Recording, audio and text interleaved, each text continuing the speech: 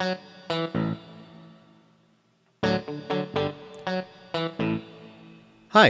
this is Doug Hooley, and you're listening to the Called Out Cafe podcast series on the biblical worldview of the spirit realm. This is episode number 7, and today I'll be pointing out places in the Bible that speak of beings in the supernatural realm having been given authority over physical places by God. Well, Jesus was once taken to a high mountain by the devil and shown all the kingdoms of the world in all their glory. The devil then offered all of it to Jesus, if only he would worship him. Here's the Gospel of Matthew's accounting of this event. This is from Matthew chapter 4, verses 8 to 11. Again, the devil took him to a very high mountain and showed him all the kingdoms of the world and their glory. And he said to him, "All these things I will give you, if you will fall down and worship me." Then Jesus said to him, "Begone, Satan, for it's written, you shall worship the Lord your God, and him only shall you serve." Then the devil left him, and behold, angels came and were ministering to him. So here's my question for you. How is it that Satan could make such an offer to Jesus if the world was not his to give? After all, Jesus could have very easily answered back to Satan that the world was not his to give, but he didn't. In 3 different places within the Gospel of John, Jesus recognized someone besides Yahweh as the ruler or chief prince of this world. The Apostle Paul acknowledged a God other than Yahweh as being the God of this world or age. When did it happen that any God besides Yahweh could be considered the God or ruler of this world? If it was always this way, why is there no mention of it in the creation account? God, being all-powerful and sovereign, could not have had control of the world taken away from him against his will. He could not have lost control. Well, this is the story of how Satan and the angels God selected were given authority over the world, the physical nations of the earth, by Yahweh, and the plan that God has always had, which involves Jesus taking that authority back from them. When did this all start? For now, let's go back to the time following Noah's flood. Humans had become completely morally degenerate. I'll talk about some forms of what that took, which involved the spirit realm, in an upcoming podcast. But following the flood, humans again started going down the wrong road and doing evil from God's perspective, which is the only perspective that counts. That situation is recorded in Genesis chapter 11. This is Genesis chapter 11, verses 1 to 9. Now the whole earth had one language and the same words, and as people migrated from the east, they found a plain in the land of Shinar, and settled there. And they said to one another, "Come, let us make bricks, and burn them thoroughly." And they had brick for stone, and bitumen for mortar. Then they said, "Come, let us build ourselves a city, and a tower with its top in the heavens. And let us make a name for ourselves, lest we be dispersed over the face of the whole earth."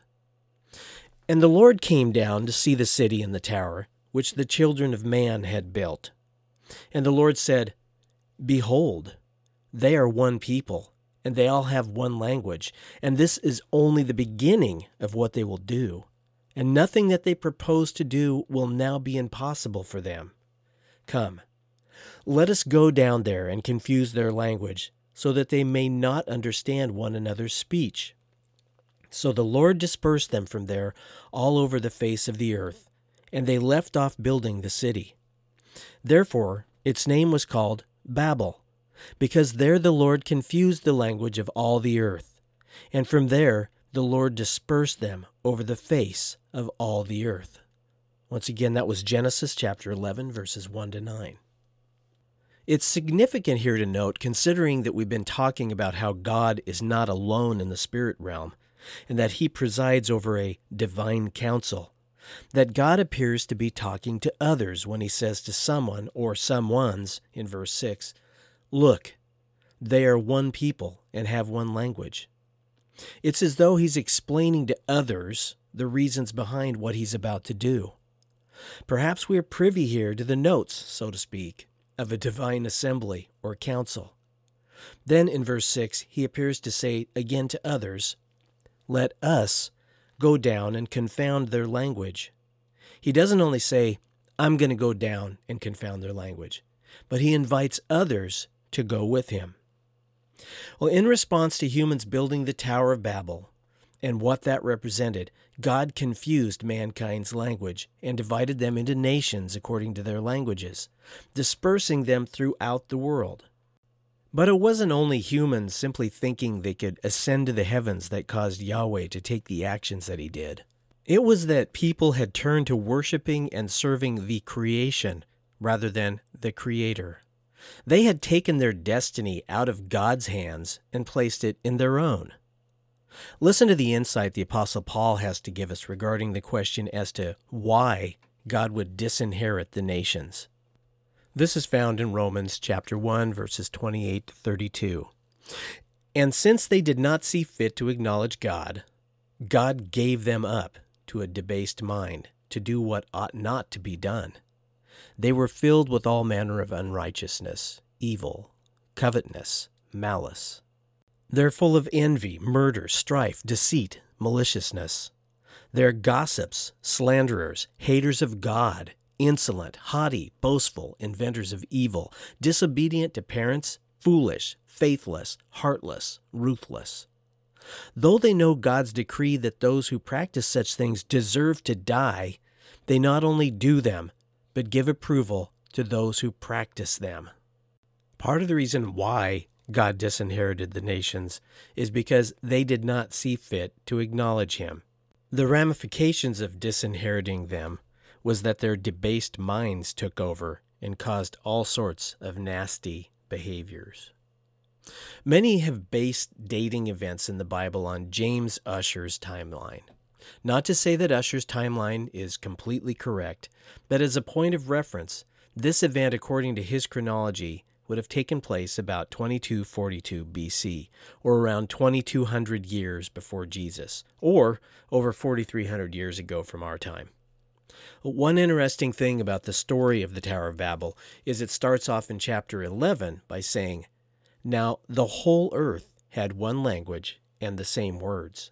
But how could that be, since in the preceding chapter, chapter 10, which we'll be talking more about, it says in verse 4 that the coastal peoples spread in their lands, each with his own language, by their clans, in their nations. This is simply explained by understanding that the purpose of chapter 10 is to, following the death of Noah account in chapter 9, provide information regarding where all the people descending from Noah spread out to in the course of time. Chapter 10 is a genealogical summary which encapsulates many years and generations following Noah into the future. It even includes a reference to the Philistines, who didn't come about until much later. So then chapter 11, containing the Tower of Babel account, is a story that takes place within the period represented by chapter 10.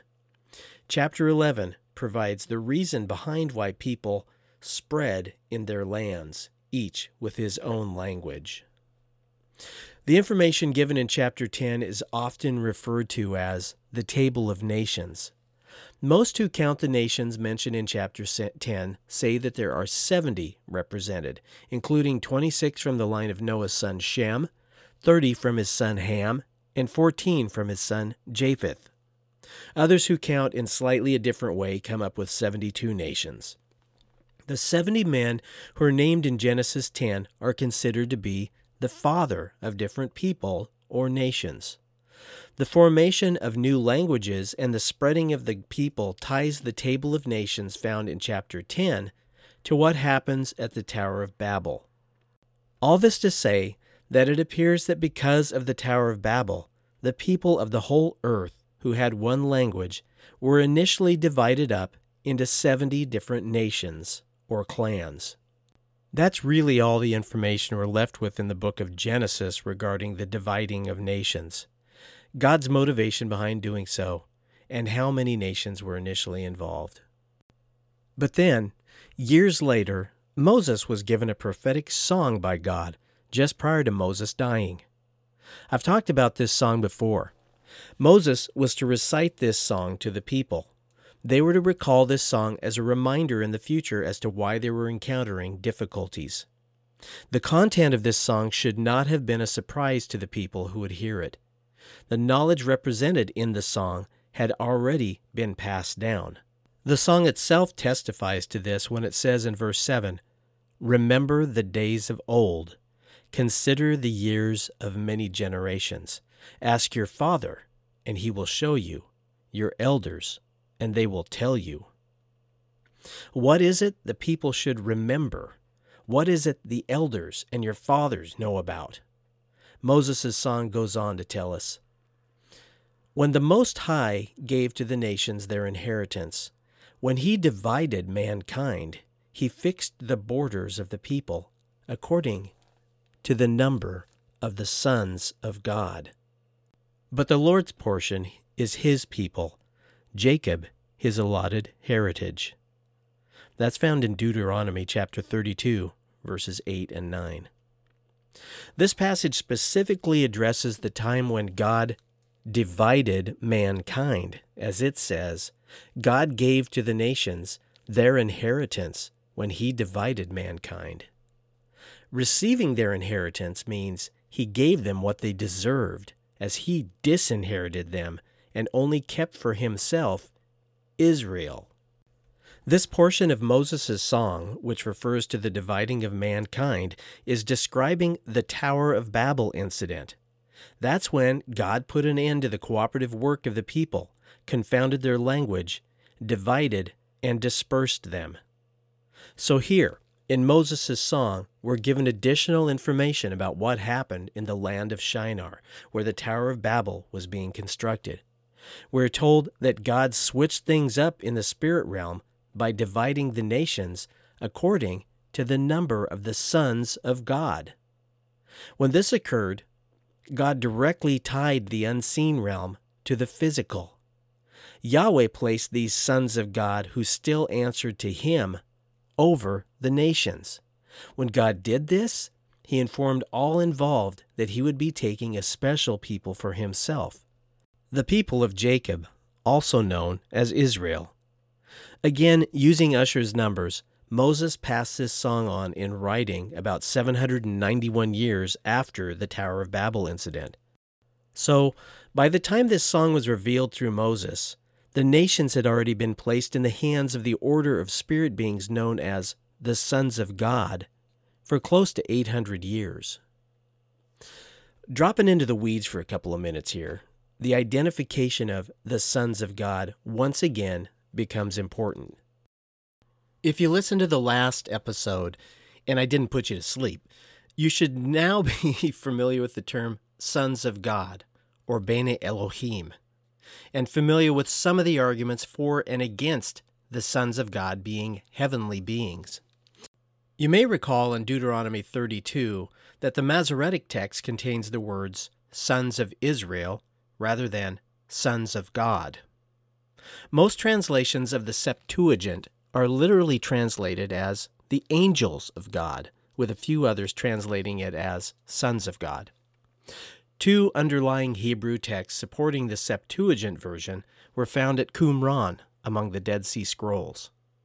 The bottom line is that modern translations that depend on the Septuagint translate the passage sons of God, and those that rely on the Masoretic text translate it as the sons of Israel. This, of course, is no small difference. Depending on which translation you rely on, it can take your mind in two entirely different directions. Are we talking about people, or are we talking about angelic beings? There's a great deal of debate between textual experts over this passage as to which version should be used.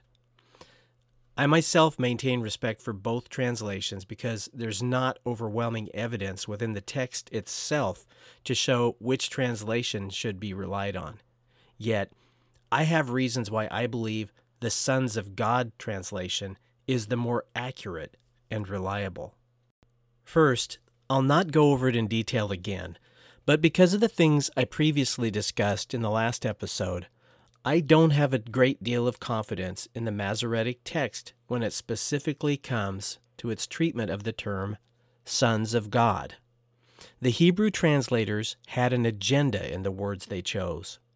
Next, there are logic arguments against the Masoretic Sons of Israel translation. Finally, the Sons of God translation fits in better with what's going on in the greater scope of the Bible when we consider other passages referencing divine beings who have some sort of geographical authority that we'll be talking about. Deuteronomy 32 should not be considered only in the vacuum of strict textual analysis, but should be considered as part of the bigger biblical context. After all, as Psalms 119 tells us, the sum of your word, Lord, is truth. Regarding the logic arguments against the term sons of Israel, first, if that version is correct, it's odd that the nations were divided around the time of the Tower of Babel incident according to the number of the sons of Israel, somewhere between 400 and 600 years before Jacob, or Israel, was even born. However, even though this does not make sense to me, it may have made sense to God, since he knew what his plans were, and that some guy named Israel would eventually be born. In fairness, God said that he set the nation of Israel apart for himself, which also did not exist at the time of Babel. It's also odd that Israel is not listed in the table of nations among the 70 that are named. It's kept completely separate from the rest. Why it's separate is because Israel was to be set aside as Yahweh's portion. If Israel was to be Yahweh's portion, we need to ask, who did the rest of the nations belong to, if not Yahweh? Did the nations belong to the sons of Israel? That doesn't make any sense.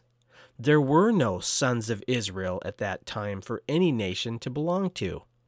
And if there were sons of Israel and the rest of the nations were subject to them, how would it be that Israel was set apart and different than the nations, who this theory says that the sons of Israel inherited? It also doesn't make any sense that God was in authority over Israel, but the human descendants of Israel would be over the rest of the Gentile nations. Clearly, that's not what we see occurring in the Old Testament. Israel was persecuted by the nations. Although Israel conquered the previous inhabitants of the region of Canaan, they were never in authority over the nations of the earth. Fitting into the greater context of the Bible, we know that in the beginning, all of creation could have only been under God's and no one else's direct authority. However, by the 1st century A.D., we see in Scripture that the earth had become known as Satan's kingdom. Something happened in between. What happened was what occurred during the Babel incident, which took place in conjunction with what looks like a divine council meeting. As the nations were divided, it reads as though what occurred involved not only Yahweh, but a group that he was interacting with and involving. Later, we see God chastising the angelic sons of God in Psalms 82 for showing partiality to the wicked and not accomplishing what God had given them to do. Yahweh had clearly given this group he was addressing in Psalm 82 authority over the nations of the earth. Next, in the books of Daniel, Ezekiel, and Isaiah, we see divine beings referred to as princes and kings over different geographical regions of the earth. And throughout the Old Testament, we see all the nations worshiping the many false gods associated with their lands, just as the Song of Moses warned. Finally, we have New Testament scripture referring to Satan as the god of this world, and Paul specifically writing about divine beings such as principalities and powers that have authority over what we see happening in the world. The terms used by Paul were familiar terms both in the Bible and secular writings associated with physical geographical domain rulership, like principalities, powers, dominions, and thrones. However, there is no reason to think that these terms should be thought of as exclusive to the physical realm. So all these things together demonstrate that God placed divine authorities over the earth. All things being equal about which way to translate Deuteronomy 32, translating it as the sons of God being the ones in authority over the nations and not the sons of Israel, is the best fit. So if the sons of God translation is correct, as I believe it is, Yahweh, who is the only infinite, transcendent, omnipotent, and omniscient God, placed a layer of separation between himself and all the nations, except for the new nation he would create from the descendants of Jacob. He did this because of the actions the inhabitants of the earth were taking. The final tipping point was to build a tower in order to attempt to ascend to the heavens themselves, rather than rely on and worship the one who made the heavens. That God would separate himself from the nations should not come as a shock to us. He placed a layer of separation between himself and Adam and Eve after they sinned. He ejected them from the garden. He separated himself from Cain after he killed his brother, cursing and marking him. He judged the nations, killing all but 8 people with a flood. And after Babel, he confused people's language and sent them packing. Keeping in mind God is still completely sovereign, he gave other heavenly beings authority over the nations, just as he gives human government officials their authority. It's at this point where God hands over the nations to the sons of God to supervise that the story in the Bible moves from focusing on all of mankind to narrowing its focus on one nation, those people who would descend from Abraham's grandson, Israel. Please don't misunderstand here. God had not failed to maintain control of the nations, and so he gave up on them. The actions he took fit into his long-term plan that the Apostle Paul called the mystery. I'll talk about that in a bit. What God was doing here was giving the nations what they deserved, separation from him. They wanted to serve someone other than him. He put other beings between him and them. I'm going to back up for just a second here to further demonstrate that the sons or angels of God version of how we read the Song of Moses is correct, and it's nothing new. I'm going to read from the Palestinian Targum. The Targum was a translation and interpretation of the Old Testament from classic Hebrew into Aramaic. It came about around the 1st century A.D. when classic Hebrew was declining in favor of Aramaic. The Targum was originally intended to only be given orally and not distributed in written form. It was prohibited to do so. There were as many versions of the Targum as there were those interpreting and reading the Old Testament to others, translating it from Hebrew into Aramaic. Well, eventually, copies of some of the more popular versions of the Targum got out. This Palestinian version that I'm going to read from translates this portion of the Song of Moses this way. When the Most High made allotment of the world unto the nations which proceeded from the sons of Noah, in the separation of the writings and languages of the children of men at the time of division, he cast the lot among the 70 angels, the princes of the nations with whom the revelation to oversee the city. Even at that time he established the limits of the nations according to the sum of the number of the 70 souls of Israel who went down into Mizraim. Now, you kind of got to read that and slow it down to really understand it. But to boil this down, this version of the Targum calls 70 angels the princes of the nations. Early Christians following the New Testament era certainly believed that the Gentile nations had angelic beings placed over them because of what happened at Babel. That's not to say that the early Christians or the church fathers had the authority to say what's right and to tell us what's right. It's only to say what the early Christians believed.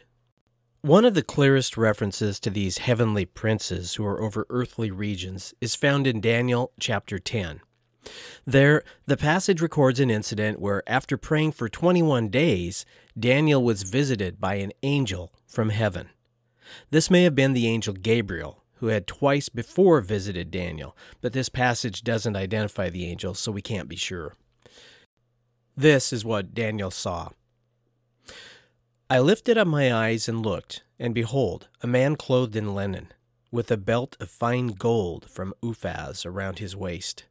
His body was like beryl, his face like the appearance of lightning, his eyes like flaming torches, his arms and legs like the gleam of burnished bronze, and the sound of his words like the sound of a multitude.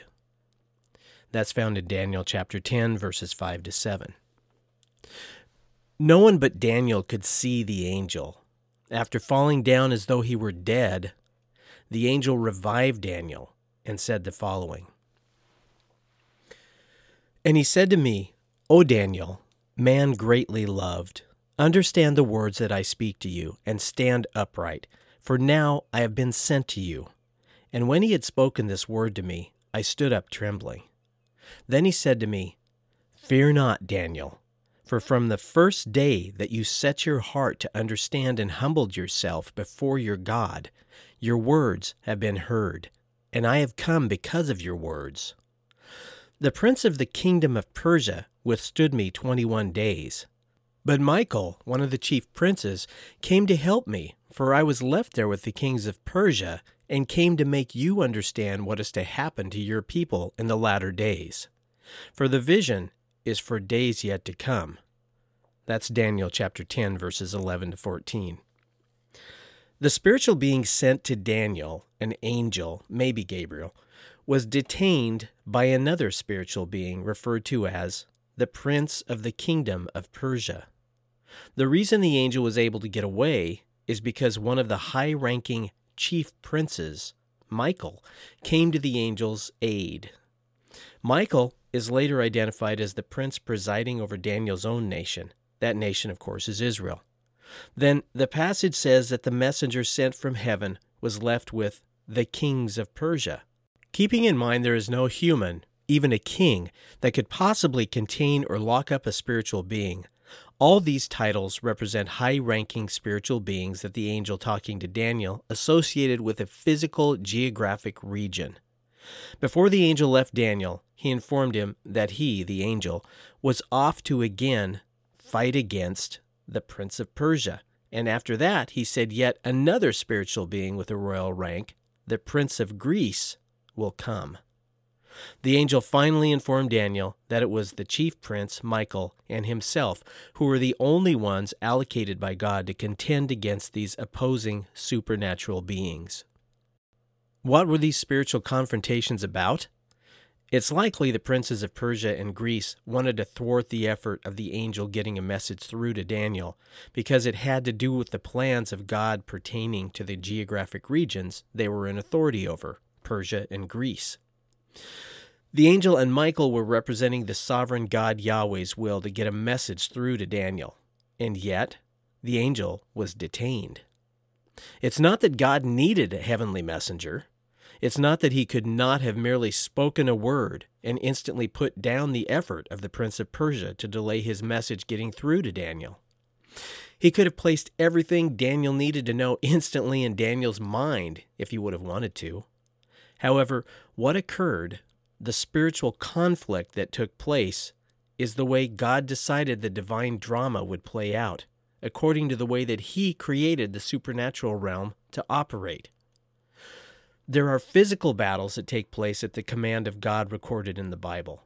In the same way, as this account demonstrates, God sometimes accomplishes his business through supernatural conflicts.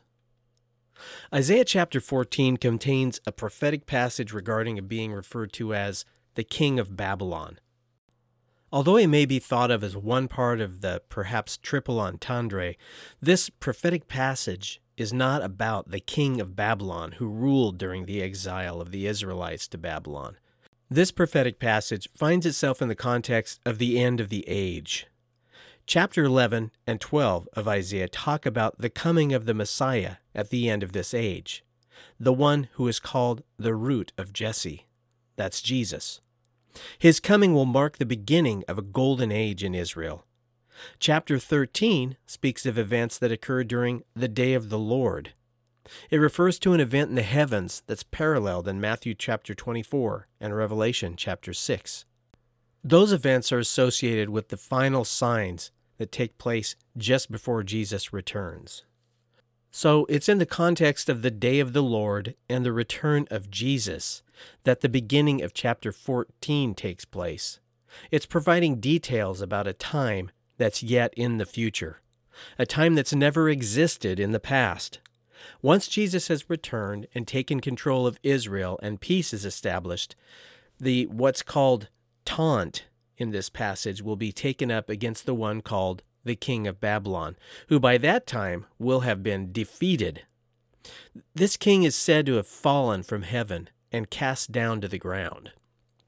After he was cast down, he aspired to ascend back to heaven above the stars. Remember, stars are often symbolic language for angelic beings. But he not only aspired to ascend above the stars, he wanted to sit on a throne on the Mount of Assembly and make himself like the Most High. The phrase, ascend above the heights of the clouds, might seem redundant after already ascending above the stars, until you come to know that the Most High God was also known as the Cloud Rider in ancient cultures.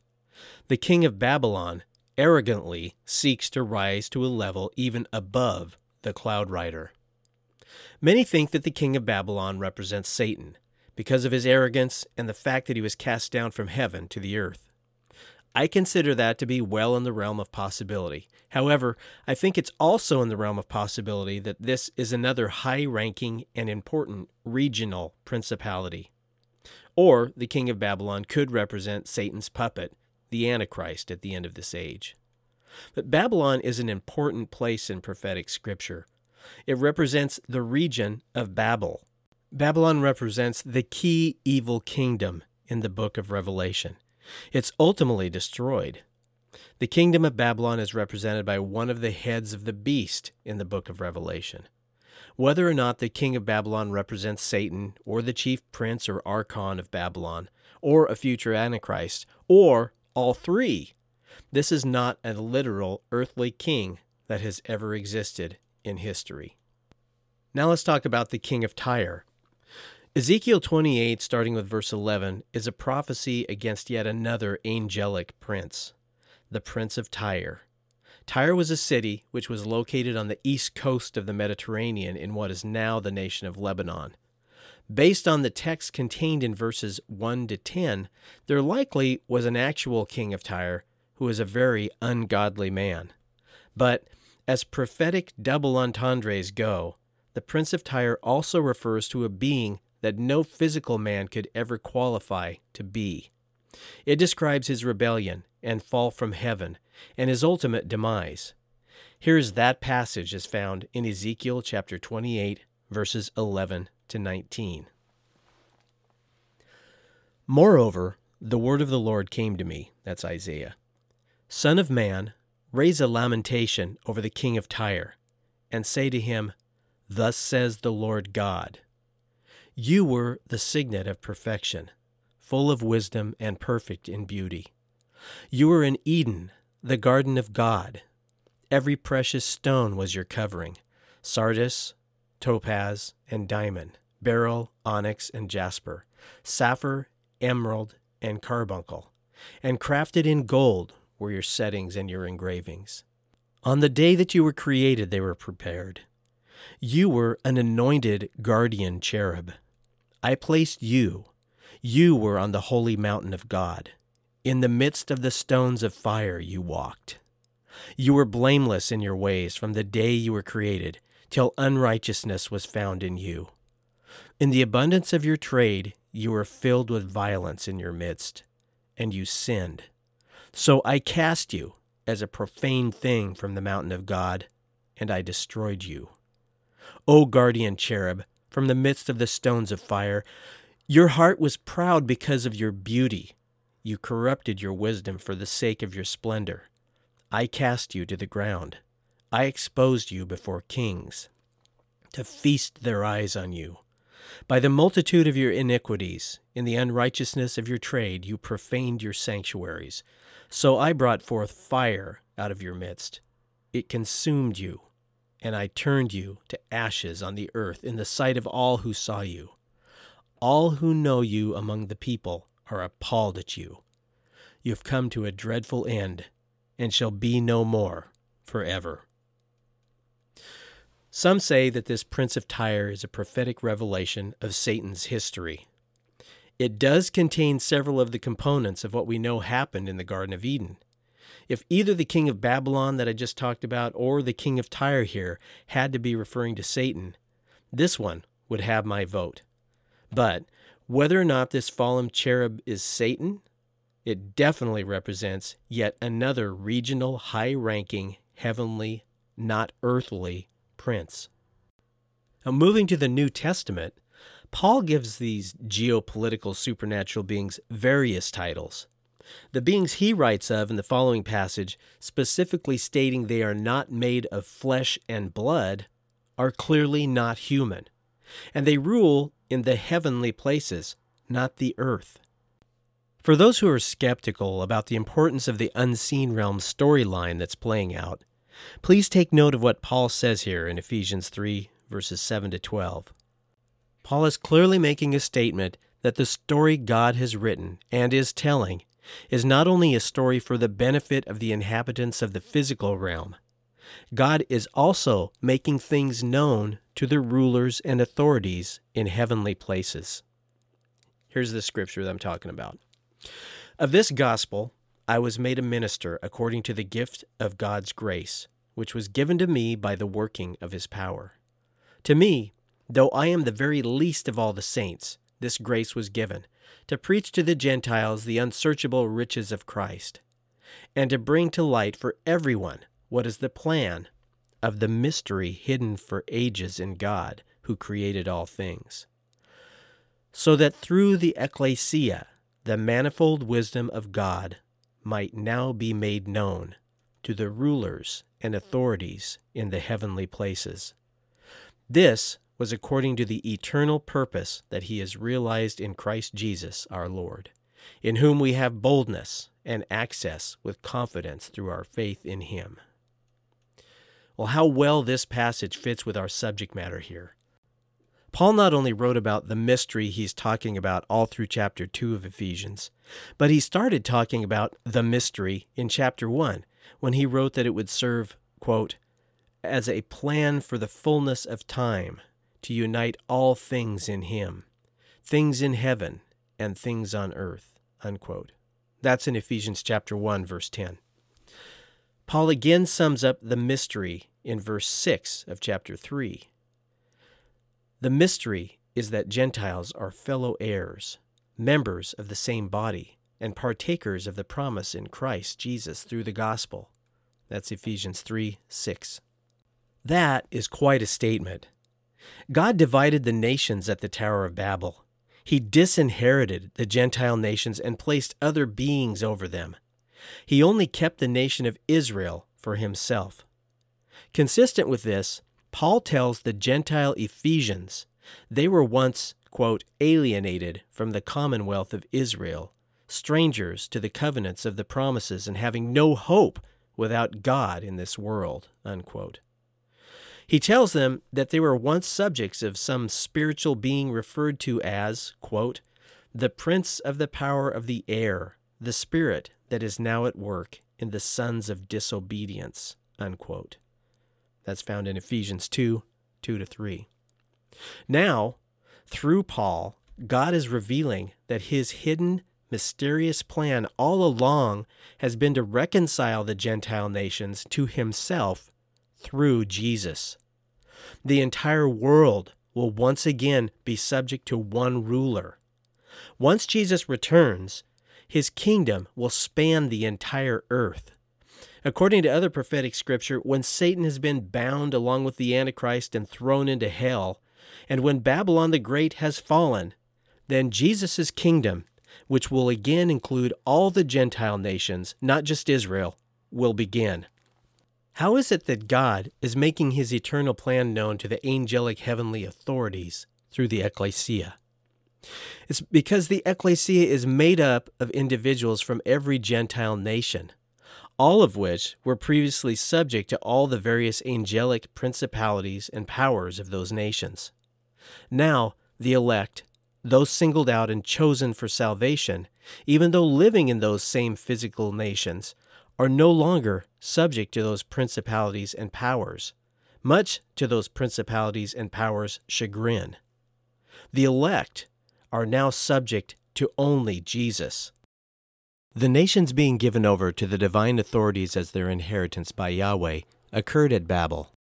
And it ends when Babel, aka Babylon, falls once and for all. Jesus will rule all the nations with an iron scepter. The elect, who are called the sons of God in the New Testament, will judge, rule, and reign with Jesus. That's what's being revealed to the rulers and authorities in the heavenly places. Jesus' kingdom will put them all out of a job. They're being replaced. This plan has always been in place. Paul calls it God's eternal purpose.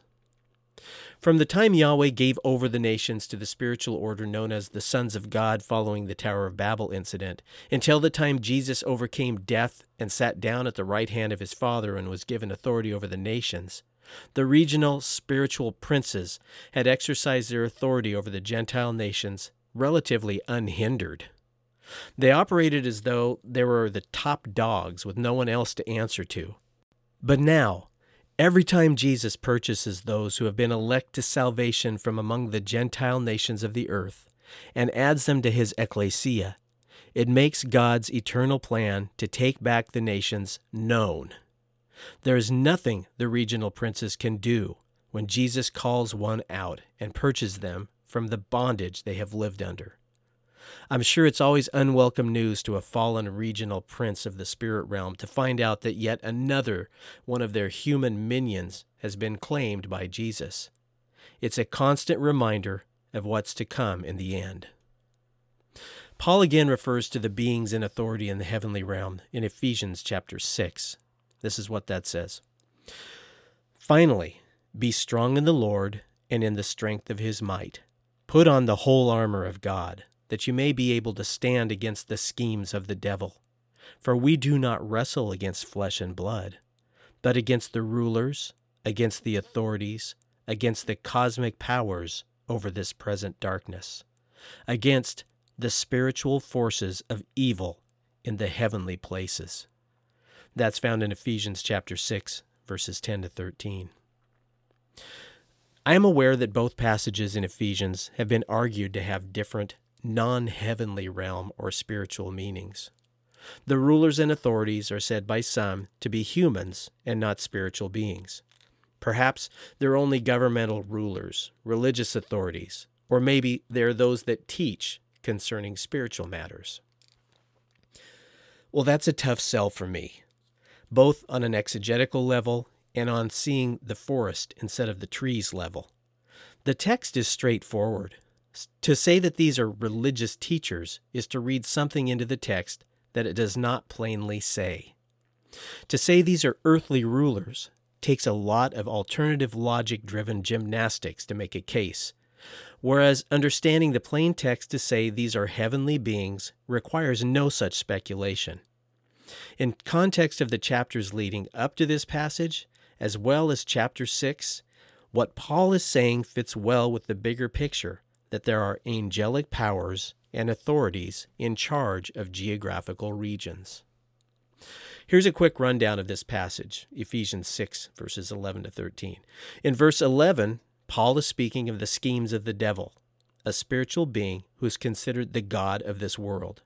Next, in verse 12, Paul makes it clear that those who he's talking about are not made of flesh and blood. There are no human beings, whether individually or corporately, that are not made of flesh and blood. Teachers, rabbis, religious leaders, governmental rulers, all are made of flesh and blood. On the other hand, we know that there are spiritual beings who qualify as rulers and princes that are not made of flesh and blood. Then Paul almost redundantly specifies that these beings are spiritual forces of evil. Not only that, but spiritual forces of evil that are in heavenly places. Note they are spiritual, not physical forces. The term heavenly places comes from the Greek word epuranios, meaning above the sky. This phrase is literally translated, spiritual wickedness above the sky. Following these verses in verses 14 to 18, Paul prescribes a set of armor that's not physical armor, but spiritual armor designed to withstand spiritual, not physical, attacks from the evil one, who is a spiritual being. I've applied this test before to how we interpret Scripture. It's the what would the biblical author have to write to get us to take something literally and not change its meaning test. If Paul were trying to communicate to us that these are literal spiritual beings he is talking about and not earthly rulers, what more could he have said to convince us? He specified these are not mortal, fleshy humans. He's written they are spiritual, wicked beings existing in the heavens. There is absolutely no mention of religion or religious leaders or secular authorities in this passage. You got to try really, really hard for this passage to not be about schemes of an unseen Satan and spiritual authorities who are not made of flesh and blood, who are forces of evil that exist in the heavenly realm, which we're to resist with non-physical weapons and armor. I'll talk more about what the angelic beings placed over the nations were supposed to be responsible for, but apparently failed at. But that'll be in a later podcast, which will focus on the various rebellions that have involved heavenly beings. We'll look at the clues from the passages in which God, through the biblical authors, appears to be chastising the spiritual beings for what they have done and what they have failed to do. What does all of this mean for the United States? Does not our Pledge of Allegiance say that we're a nation under God? And would not many still call us a Christian nation founded on Christian principles? Without going into too much depth, the simple answer is that Israel is the only nation which Yahweh, the Most High God, set aside or made holy for himself. This means that until Jesus returns and puts all his enemies under his feet and reclaims the nations, including the U.S., for the kingdom of God, that the United States will remain subject to wicked regional principalities, powers, and authorities in the unseen realm, like every other nation. Could it be that some regional authorities are worse as far as the evil they're trying to accomplish than others? Absolutely. Some may be more overtly wicked. Some may be more direct in encouraging false god worship. Some may rely more on subtle deception and try to sell us on being a Christian nation despite incredible wickedness we've always been surrounded by. There's also nothing in Scripture that says that every one of the regional princes has rebelled against Yahweh and has failed to do what they were charged with doing. It is possible that some are simply carrying out the instructions they were given according to who God made them to be.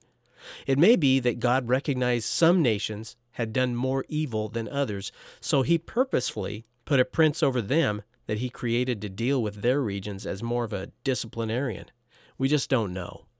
What we do know is all who did rebel will be one day dealt with.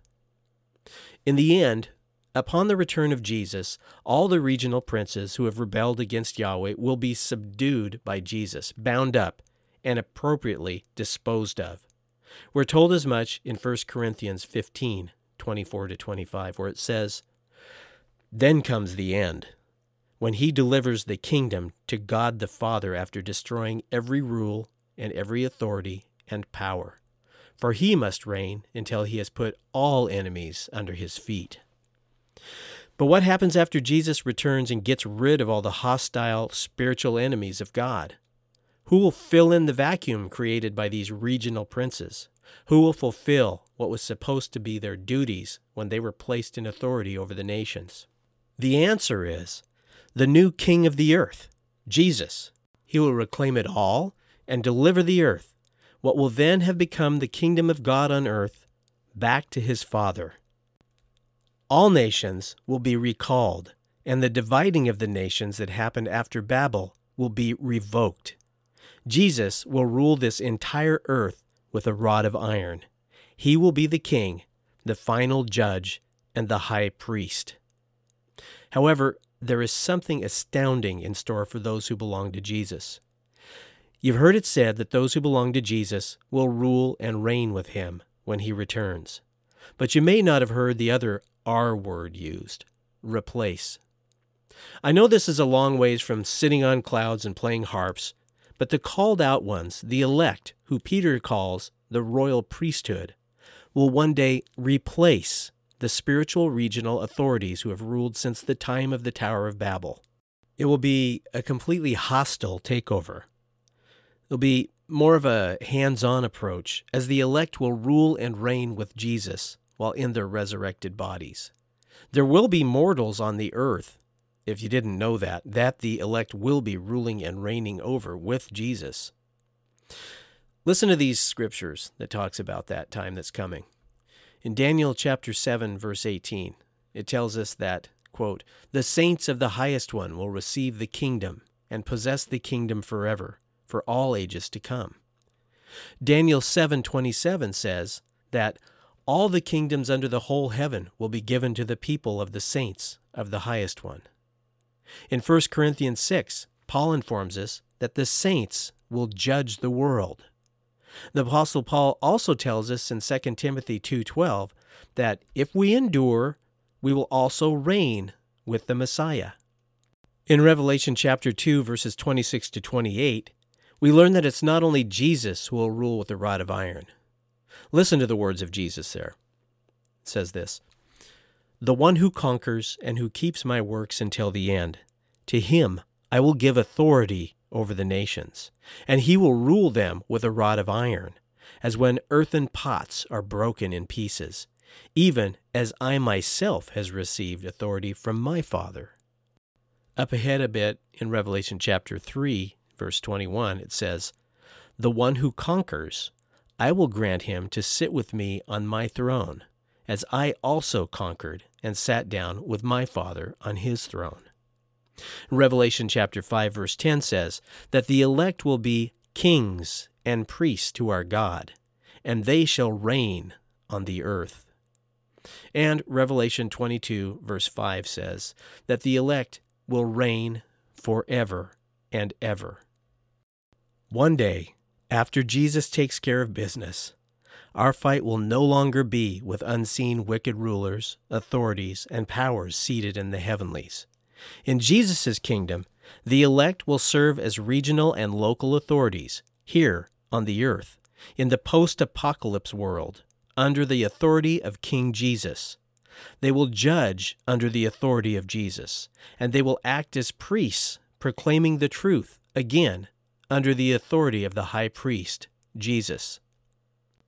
Now, I need to come back around to the book of Ephesians before we end and clear something up. When some hear Ephesians translated and interpreted for what it says, they react by thinking that the elect are to be actively engaged in some kind of spiritual warfare. We're to be seeking out spiritual enemies and subduing them on behalf of God. To be clear, you never heard me say that, because I don't believe that's what Paul's intention was in the book of Ephesians. The instructions there to put on the full armor of God appear to mainly be advice on how to recognize and withstand the schemes of Satan, how to be watchful and not be deceived. The weapons mentioned, including the sword, which is the Word of God, are primarily defensive weapons. Although the day will come when Jesus will wield his sword aggressively and offensively against his enemies as he brings them to their end. When he was here the first time and was tempted by Satan in the desert, he used the sword, or the Word of God, defensively when tempted by Satan. So, if you think I'm advocating for engaging in some kind of holy roller spooky crusade in all this, please get over it. I am not. This episode has been an introduction to the storyline which explains some details behind why the Jews are called God's chosen people, and the Gentiles, being everybody else, are not. It explains how God's plan all along was to use Jesus to reconcile the Gentile nations back to himself. Yahweh made known his mysterious plan, which all counts on Jesus, to the rulers and authorities in heavenly places. God is accomplishing this through the election of ecclesia from all nations.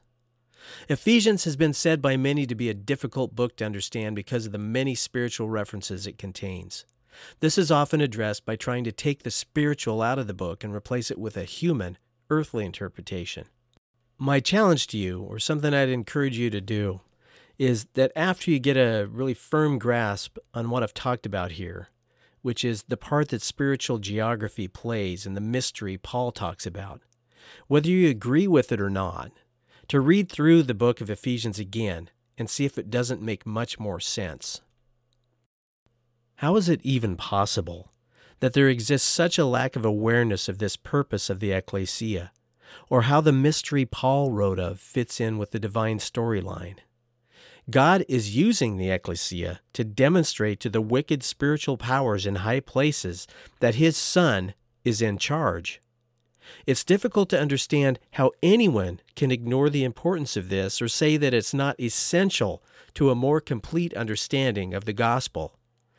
It's because of this plan, which involves the reversal of what happened at Babel, that Gentiles can be reconciled to God and enjoy eternal life in His kingdom.